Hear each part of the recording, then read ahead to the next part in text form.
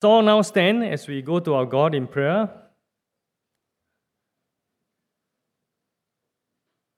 Let's pray. Our God who is in heaven, you are the hope of the nations. As we stand before you this morning, Lord, we want to acknowledge our sinful nature. Please forgive and cleanse us from all unrighteousness. Teach and strengthen us to follow and obey you. Help us, Lord, to live each day to the full, being true to you, Lord. To believe in the mercy and might in Jesus, our risen Lord. We give thanks, Lord, for the new year. We continue, Lord, to pray for peace, good governing, and working relationship among each one of us here, whether in the workplace or even at home. We pray too, Lord, for our leadership in Singapore, that we will also have wonderful collaboration with countries around us to bring stability, peace, and growth of each one of our country. We pray like the psalmist that we will sing of the steadfast love of the Lord forever, to make known your faithfulness to all generations. We give thanks, Lord, for your protection and peace as we come to the new year. Thank you, Lord, for protecting us from harm and comforting us in time of uncertainty. We pray that our faith in Jesus will be strengthened, and indeed that we will be a shining light for you. This day, Lord, we continue to pray for the mission ministry, the talk that Pastor Yak Chow will be giving today. We pray for those who are attending that they will learn much, that you will bring clarity and provide divine opportunity for them to share the gospel in their workplace or even at home as they get themselves trained to do it. Lord, our hearts are also saddened by the passing away of Madam Gan, Gyok Kwan, mother and mother-in-law of Damien Yeo and Janelle Lee in Malacca. We continue to pray for your comfort to be with the family and especially during this time of bereavement. Lord, we also want to pray for those who are unable to join us because they are sick or they are bedridden or they are suffering from illnesses. We pray that, Lord, you will comfort them. We pray that you will strengthen them and grant them speedy recovery and healing. And that, Lord, you will bring them back to worship together. We also want to pray for the up-and-coming new members service. We give thanks that among us there are new members who are willing to step forward to be part of the family. We pray that, Lord, you will prepare their hearts for baptism, for transfer, and for confirmation into the family of God at ARPC. We also continue to pray for good progress in our church building at Tengah. We pray for the safety and protection, Lord, for the guest worker there who are helping to build the church. As we enter into the final lap of our fundraising in building your church, we trust that, Lord, you are our God of Jehovah Jireh, our God, our provider, that indeed we will raise in full our fund to build your church. We pray that, Lord, not only just preparing us in the hardware, but also spiritually as well, the software. We pray that, Lord, you will prepare our hearts, you will prepare us spiritually to equip us, and so that, Lord, we will be giving us the opportunity to serve you there as well, that indeed we can be the shining light at Tengah. This morning, Lord, we also want to pray for our sermon bearer, Pastor Adrian, to bring forth your word. We give thanks for his family and children. We pray that, Lord, you will bless and protect them and continue to give them the joy of serving and loving you. We also want to pray for our hearts to be ready to receive your words. We continue, Lord, that we'll continue to prepare our hearts and strengthen our faith, that indeed we'll be steadfast in our prayer, being watchful with thanksgiving for many divine opportunity and appointment given to us to share your love and to bring forth your good news, to declare the mystery of Christ and to help fulfill the great commission that you have given to us all. So we ask that, Lord, you keep our hearts still and ear open to listen to your word. In Christ's name we pray. Amen. Please be seated. Our scripture text is taken from John chapter 1, 1 to 18, and I shall read to you before Pastor Adin come forward to give us God's message entitled That You May Have Life. This is the word of God. John chapter 1, verse 1 to 18. In the beginning was the Word, and the Word was with God, and the Word was God. He was in the beginning with God. All things were made known through him, and without him was not anything made that was made. In him was life, and life was the light of men. The light shines in darkness, and the darkness has not overcome it. There was a man sent from God whose name was John. He came as a witness to bear witness about the light, that all might believe through him. He was not the light, but came to bear witness about the light. The true light which gives light to everyone was coming into the world. He was in the world, and the world was made through him. Yet the world did not know him. He came to his own, and his own people did not receive him. But to all who did receive him, who believe in his name, he gave the right to become children of God, who were born not of blood, nor of the will or of the flesh, nor of the will of man, but of God. And the Word became flesh and dwelt among us, and we have seen his glory, glory as of the only Son from the Father, full of grace and truth. John bore witness about him and cried, "This was he of whom I said, he comes after me, ranks before me, because he was before me." For from his fullness we have all received grace upon grace. For the law was given through Moses. Grace and truth came through Jesus Christ, our Lord. No one has ever seen God, the only God, who is at the Father's side. He was made known. He has made him known. May the Lord bless us and grant us understanding of his word. Pastor Adrian.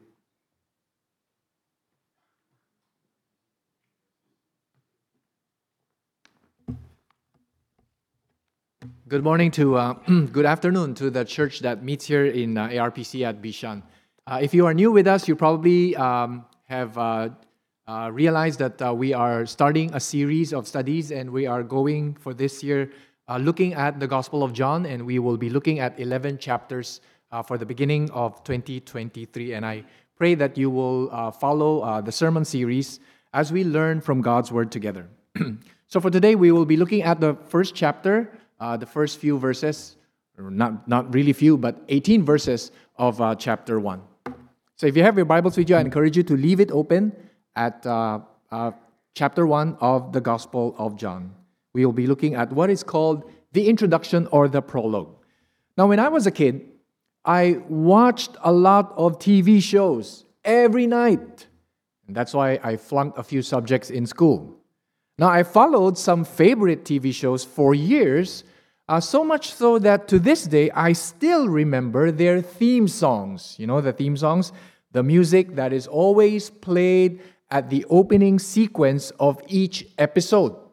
So the opening, the intro, they didn't just have music, they had a narrative prologue, a narrative intro to it. And I remember them too, vividly. See if you can name the TV show from the intro. So listen to this intro. Steve Austin, astronaut, a man barely alive. Gentlemen, we can rebuild him. We have the technology. We have the capability to make the world's first bionic man. Steve Austin will be that man. Better than he was before. Better, stronger, faster. And then you have the music. Do you know that TV show? It's the $6 Million Man. Now, if you don't know what I'm talking about, it means that you're very, very young. Here's another one. Michael Knight, a young loner on a crusade to champion the cause of the innocent, the helpless, the powerless, in a world of criminals who operate above the law. And then there's music. Dun, dun, dun, dun, dun, dun, dun, dun, dun. You know that TV show, right? Yeah. The Knight Rider, David Hasselhoff, who keeps his tubby always in for many years. Now, what do these intros have in common? What do they have in common? Well, they all provide you the genesis. They all give you the beginning story of the main character. They provide you the important background. Because the intro also tells the viewer who the hero is. And that each episode, henceforth, each episode is always going to be about the hero. And so each episode is about the $6 million man, what he is capable of doing. He doesn't only lift things, he can see far, he can hear far. Each episode is about the Knight Rider. At least to the women, it is about the Knight Rider. To the men, it's about the talking car. Now, intros or prologues, they serve to point us to the main character. Today's passage chapter 1, verses 1 to 18, is actually an intro. It's a prologue to the entire gospel. It sort of prepares you that the whole book is about this character. And so the prologue gives you a brief genesis, the beginning of the main character. And so if you look at chapter 1, what is the genesis of the character? Well, first line, we were told, it doesn't begin with long time ago in a galaxy far, far away. It doesn't begin that way. But rather, it says instead, in the beginning. In the beginning, which means much farther than long time ago. And so it takes us all the way to the book of Genesis, where the same phrase, if you notice, is used in the opening. The phrase, in the beginning. In the beginning, God created the heavens and the earth, Genesis 1:1. And so you will notice that John actually weaves his intro. He weaves his intro with the creation account. So one could actually say that John, the gospel writer, he provides details to the creation account. I think it's a brilliant way of narrating the story, because you actually see that method in many dramas today. You know, sometimes they will add another scene to a past scene. And in so doing, they are adding more details to a past scene. So in Genesis, we read of God saying, "Let there be light," and there was light. In Genesis, we read of God saying, "Let there be an expanse in the midst of the water," and it was so. So we read of God saying, "Let there be," and then it was so. It demonstrates for us the power of His Word, the authority of His Word. And so John weaves his intro with the creation account, giving us more details. And the details are these. Next slide. John chapter 1, verses 1 to 2. In the beginning was the Word, and the Word was with God, and the Word was God. He was in the beginning with God. All things were made through Him, and without Him was not anything made that was made. And so John's point, which is not to be missed in this intro, is that the Word existed way back before the beginning. His point was that the Word was with God. The Word was in fact God. And the Word also was active when God created the heavens and the earth. And it was through the Word that God created the world. And so what John did was that he provided extra scenes, if you will, added to our creation account. Well, there was the Word. Who was this Word? And by the end of the prologue, in verses 17 to 18, we will know that John reveals Him, this Word, to be none other than Jesus Christ. And so first important point in this whole prologue, in this whole intro is this. Next slide. Jesus is God. I'll use some mathematical equation for today. Jesus is God, which means that Jesus, the main character, the focus of this whole Gospel of John, Jesus, He is God. And He existed way back before the beginning. And so to John's hearers, mostly the Jews, who have accepted that God created the universe through His creative spoken word, John now tells them that it was through the person of the Word that God created all things. And so, yes, Jesus is God, yet God is not just Jesus. Because God created the world through Jesus, who is God. All things were made through Him, and without Him was not anything made that was made. Actually, John is not alone in declaring that Jesus was the agent in creation. We read also of this truth in Hebrews, for instance. Hebrews tells us that God created the world through Jesus, His Son. We read the same from Colossians. For by Jesus all things were created, in heaven and on earth. All things were created through Him and for Him. And so Jesus is God. He was there before the beginning, and because He is God, Jesus isn't born yesterday. So that was the point that John is telling his readers. Jesus wasn't born yesterday. He was not the new kid on the block. He is, on the other hand, Creator. He is everlasting. And He, John continues, He is the source of life. And so he says in verses 4 to 5, in Him was life, and the life was the light of men. The light shines in the darkness, and the darkness has not overcome it. Second point, Jesus is life, and He is also light. So you will notice soon that the themes of life and light and darkness, they will keep coming up. They will keep propping up in this gospel. Notice too that they appear in the creation account, right? God called forth light, which solved the problem of darkness. God called forth light, and that enabled life to exist. So I don't know about you, but I've read of scientists concurring that water alone, the existence of water alone in planets, will never permit life to exist.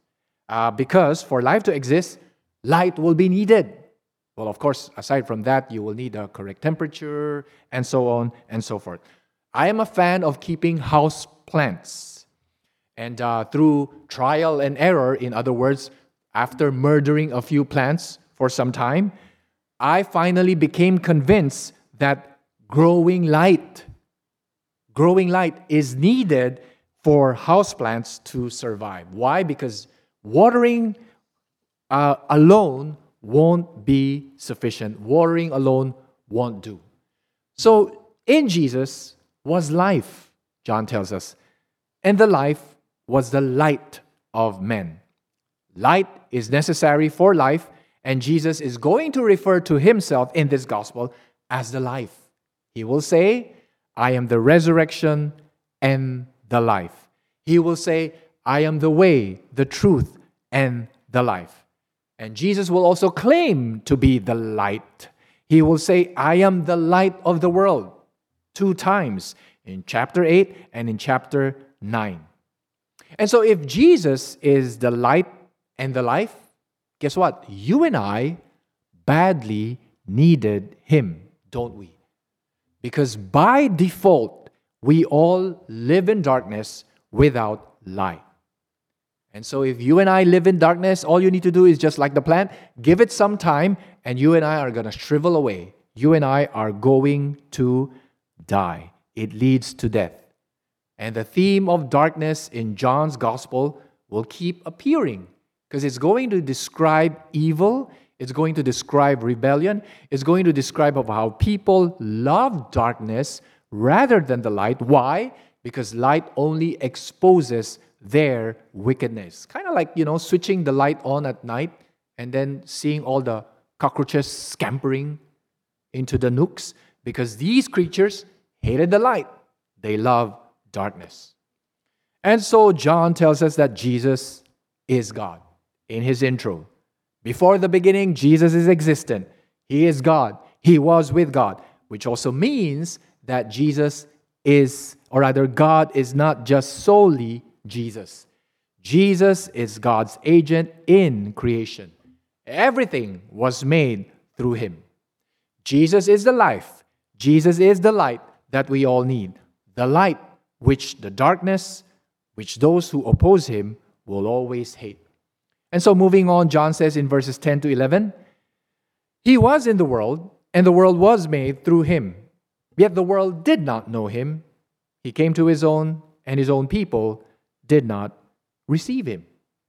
So in these 2 verses in the intro, the writer is preparing the reader to learn that despite God coming in the flesh, despite God performing signs to reveal His glories, the ones you would expect to receive Him will be the ones who would reject Him.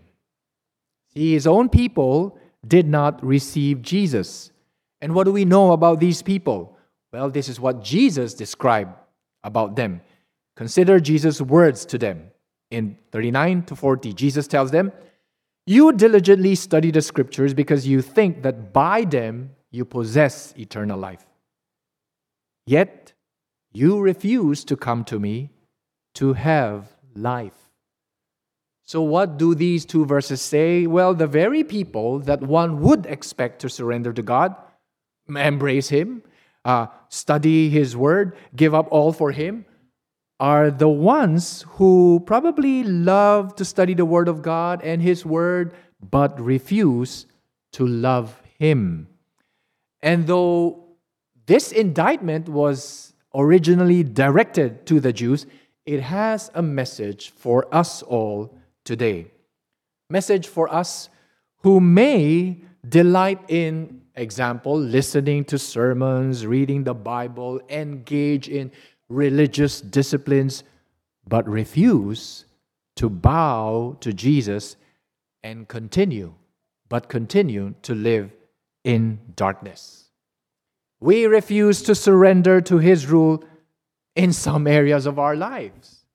For example, we say, yes, Jesus forgives, but that's Him. To each his own. He forgives, but that's Him. I could not for the life of me. Or we say, Jesus trusts His Father to forgive, but that's Him. I, on the other hand, I want to be sensible, I want to be practical, I want to be free from worries. And so in some areas of our lives, Jesus is not Lord. But here's the good news. Verses 12 to 13. John says, "But to all who did receive Him, who believe in His name, He gave the right to become children of God, who were born not of blood, nor of the will of the flesh, nor of the will of man, but of God." So the good news is conversion, my friends, is not self-willed. Conversion is not self-willed. You and I cannot work our way to know and follow God. Becoming God's children is fully God's work. It is God's Spirit who convicts us of sin. It is God's Spirit who draws us to the saving grace that is found in Jesus. And so this truth, on one hand, humbles us. Because you and I cannot pat ourselves on the shoulder and say, see, you and I made a wise choice and we chose Jesus. But at the same time, it assures us. Because if it's the Spirit's work, then when Jesus chooses us, we will be chosen for eternity. And so it both humbles us and at the same time assures us, lest we get puffed up and congratulate ourselves for making the right choice in following Jesus. You know what this means for us? Parents, listen, parents cannot will their children to believe and follow Jesus. They cannot. They can faithfully teach Jesus. They can be always winsome, try to win them to faith. But in the end, salvation is the work of God alone. In the same way, children who grow up coming to church, aka dragged to church, children who are dragged to church, coming to church, grow up coming to church, must never assume that they've kind of got this Christian faith all figured out. And so conclude that they must be children of God. Because unknown to them, they may still be living in darkness. Because salvation requires God's work of rescue. We need God's work for us. We need God's work for them to see our need for Jesus and run to Him for the life He offers and be made children of God. Next point. John the Baptist is not equivalent to Jesus. Now, it is interesting to note that although the intro, the prologue, is supposedly focused on Jesus, it's supposedly focused on His background story and His mission, the gospel writer gives some space to John the Baptist. Look at verses 6 to 8. Next slide. He writes, "There was a man sent from God whose name was John." Same name, but different person. "He came as a witness to bear witness about the light, that all might believe through him. He was not the light, but came to bear witness about the light." And so, what was the gospel writer's point? This is his point. John the Baptist is not Jesus. John the Baptist is not the light. He is not Jesus. His role, rather, is to be the witness, to testify, to point to the light.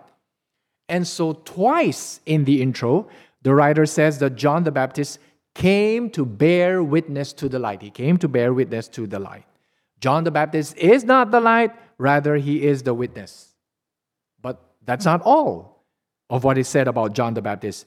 In verse 15, the writer tells us, verse 15, next slide, "John bore witness about him and cried out, 'This was he of whom I said, he who comes after me ranks before me, because he was before me.'" And so what's his point? John the Baptist is not greater than Jesus. He is lesser than Jesus. John the Baptist, who is the witness, he is not greater than Jesus. John, in fact, said it himself about Jesus. He said, "Jesus ranks before me, although he comes after me." Now, Christmas is just over, but you and I probably have read the account of Jesus' birth. Mary, Elizabeth. And we know from Luke's gospel that John the Baptist was senior to Jesus, right? He is older than Jesus by how many months? Trivia? By about 6 months. 6 months. John the Baptist is senior to Jesus, older by 6 months. So in a sense, John came before, Jesus came after. Yet, Jesus' ranking is higher because Jesus was actually far senior to John. Jesus was from way, way back. In the beginning, remember? In the beginning, the Word. And so John, the gospel writer, tells us John the Baptist is less than Jesus. And so if the intro ought to talk about Jesus, why does the gospel writers devote some space here in the prologue to talk about John, about his role, about his rank, who he is, and who he is not? Well, the likely reason is so that the remnant followers of John the Baptist will stop assembling as followers of John. Why? Because John, in fact, had always pointed his disciples, everybody, to Jesus. Jesus is the Son of God, John will later say. Jesus will baptize with the Holy Spirit. Jesus is the Lamb of God, John would point to his students. And you will read in the Gospel of John that later, when some people were concerned that many were flocking to Jesus and his disciples to be baptized, they came to John to report of their observation. You know how did John respond? John couldn't care less. He told them that he is not concerned about competition or market share.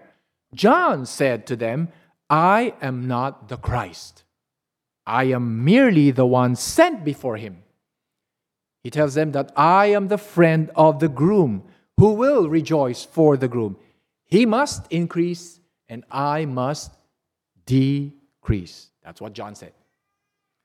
You know, many years ago when I attended my orientation at the Registry of Marriage, in order to get my license to solemnize marriages, the Justice of Peace, who gave us the orientation and gave us some tips, told us, and she said, "Remember, as the solemnizer, remember to never steal the show." Never steal the show. What does she mean? She said that on the day of the couple's wedding, As a solemnizer, you can say things that are funny if the couple is nervous. You can crack a joke or two if the parents are unhappy and their faces are long.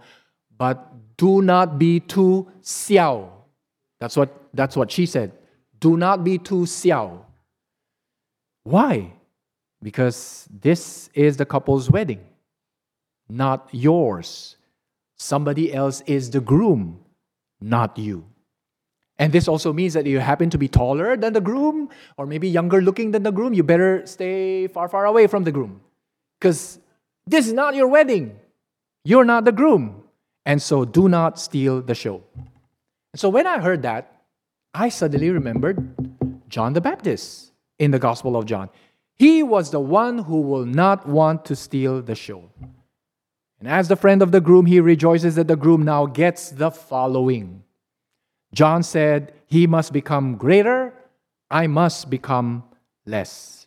John knew that he is not the main attraction. The show is not his, but the show belongs to Jesus, his Lord. And so, like the friend of the bridegroom, he will wait on him, he will listen for him, he will stand aside for him, making sure that all gaze is not on him, but on Jesus. Because all attention is to the Lord. All gaze must be on the groom. Jesus must increase, we must decrease. But sometimes people are tempted to steal the show, right? I remember attending a wedding celebration where the best man did a lot of crazy things, said a lot of inappropriate things in his speech, and he ends up stealing the limelight from the groom. And when the banquet is over and the guests go home, everybody remembers the best man for his silly antics. Nobody remembers the groom. Nobody remembers the bride. The gospel writer says it's about Jesus. It's about Jesus, not John the Baptist. Even John the Baptist himself says so. And so the exhortation for us who preach and teach the Bible is this, that gospel work is never about you. It's never about what's in it for you. It's never about how to draw people to you. Instead, it's about leading people away from you and to the Lord Jesus. Gospel work is about teaching people to obey Jesus' commands and not your commands. Gospel work is about exhorting people to take to heart Jesus' words and not your words. Why? Because Jesus is the bridegroom. You are not. And we, the church, wait for the bridegroom. And so the groom must increase, and you and I must decrease. John the Baptist is not Jesus. He is less than Jesus. Next and last point. Jesus is all about grace. So I place it before you, #grace, meaning that if you think about grace, it must lead you to think about Jesus. So the gospel writer tells us in verse 14, and the Word became flesh and dwelt among us. And we have seen His glory, glory as of the only Son from the Father, full of grace and truth. And then in verses 16 to 18, for from His fullness we have all received grace upon grace.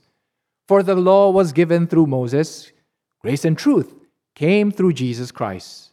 No one has ever seen God. The only God who is at the Father's side, He has made Him known.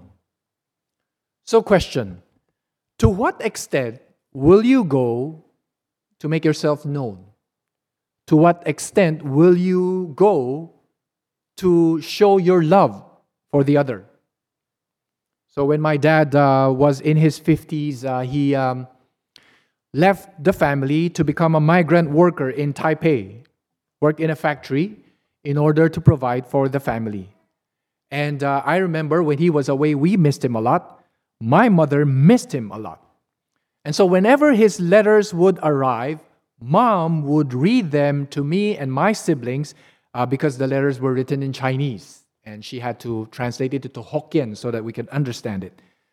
Letters were the only way for Dad to bring himself close to us. Because at that time, long-distance calls were very costly. Letters were the only way for Dad to be close to us. And then Dad would mail us his recorded voice through a cassette tape. You know what's a cassette tape? If you don't know what's a cassette tape, you're very young. And hearing his voice, and although it was recorded, made us feel that he was just nearby. But when my mother was stricken with tuberculosis and Dad heard about it, he quit his job and flew back immediately. Knocked on the door, to my mother's surprise and delight. That was the extent Dad did. After sending letters, after shipping us a box of instant noodles, because, Taiwanese instant noodles are good. After mailing a cassette tape, Dad finally arrived in the flesh. What more with God? The extent God went to make himself known to us. What's the extent? God condescended to us. He stooped to our level. The Word became flesh and bones and dwelt among us. The glory took on inglorious body, this mortal medium, so that you and I may know Him, so that you and I may find life in Him. That was the extent God went, so that He may show us His love, and so that we may know Him. So when I read this, I remember a song, The Love of God, that tells us of how the Son was locked in time and space, without rank or place. That was the extent God went, so that we may know Him and find life in Him. Was this author by the name of Shane Hipps who wrote about technology, and he reflects on the incarnation. God using this medium, the flesh, to make Himself known, to reveal of Himself. And he writes, and let me quote, "In Jesus Christ, God's medium and message are perfectly united. The most complete revelation of God to that point was expressed in Jesus. It is a message that radiates from every part of His being. God emanates not only from Jesus' teachings, but also from His life. Even His birth proclaimed the message. What was the message? I am not a distant God high in heaven. I am a God who joins you, who experiences the hardships of this life, one who suffers with you. I am compassion. His acts of healing spoke clearly. Spoke what? That I not only suffer with you, but I am God who longs to ease, transform, and release you from your suffering. His longest teaching, the Sermon on the Mount, is not difficult to decode. The message was, love matters more than any other commandment. Love yourself, love your neighbor, and even your enemies in the same way you love me. And ultimately, love has no opposite, no reversal. His death carried a message. And the message is, I live dangerously. Following me is not for the faint of heart. You will lose this world, but gain your soul. Following me will cost some of you everything, but it will transform the world. How about His resurrection? It's not so bad losing your life. Death is not the true end. It's a birth into a world where every tear is wiped away, and a new life where all suffering dissolves like a salt cube in the boundless sea of God's compassion, peace, and love. And he ends by saying, Jesus is God's perfect medium. And the medium is the message. Which means that when Jesus came into the flesh, his coming in this inglorious body already spoke volumes. That is probably the reason why John says that in Jesus we have received grace upon grace. God's people received grace from the law that came through Moses, because through the law, God's people received revelation from God. Through the law, God's people came to know of Him, of His will, of His desires, of His ways. They were graced recipients of God's laws, by which they come to know God. And the law also shows that they were graced by God, because out of many peoples in the world, God chose Israel, rescued Israel from slavery, and made them His own, and gave them His laws. But now, the coming of God's Son to dwell with us is grace upon grace. It is grace on top of grace. Furthermore, Moses in his time, you remember, he couldn't see God face to face. God has just to pass by him, zoom, and he could only sense God passing by him. He could only hear God declaring to him. Exodus chapter 34, verse 6, the Lord, a God merciful and gracious, slow to anger, and abounding in steadfast love and faithfulness. So what Moses merely heard the Lord God say, John and the disciples would say, we have seen.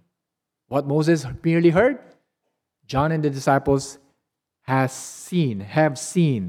We have seen His glory, John says, glory as of the only Son from the Father, who is similarly full of grace and truth, who is similarly full of love and faithfulness.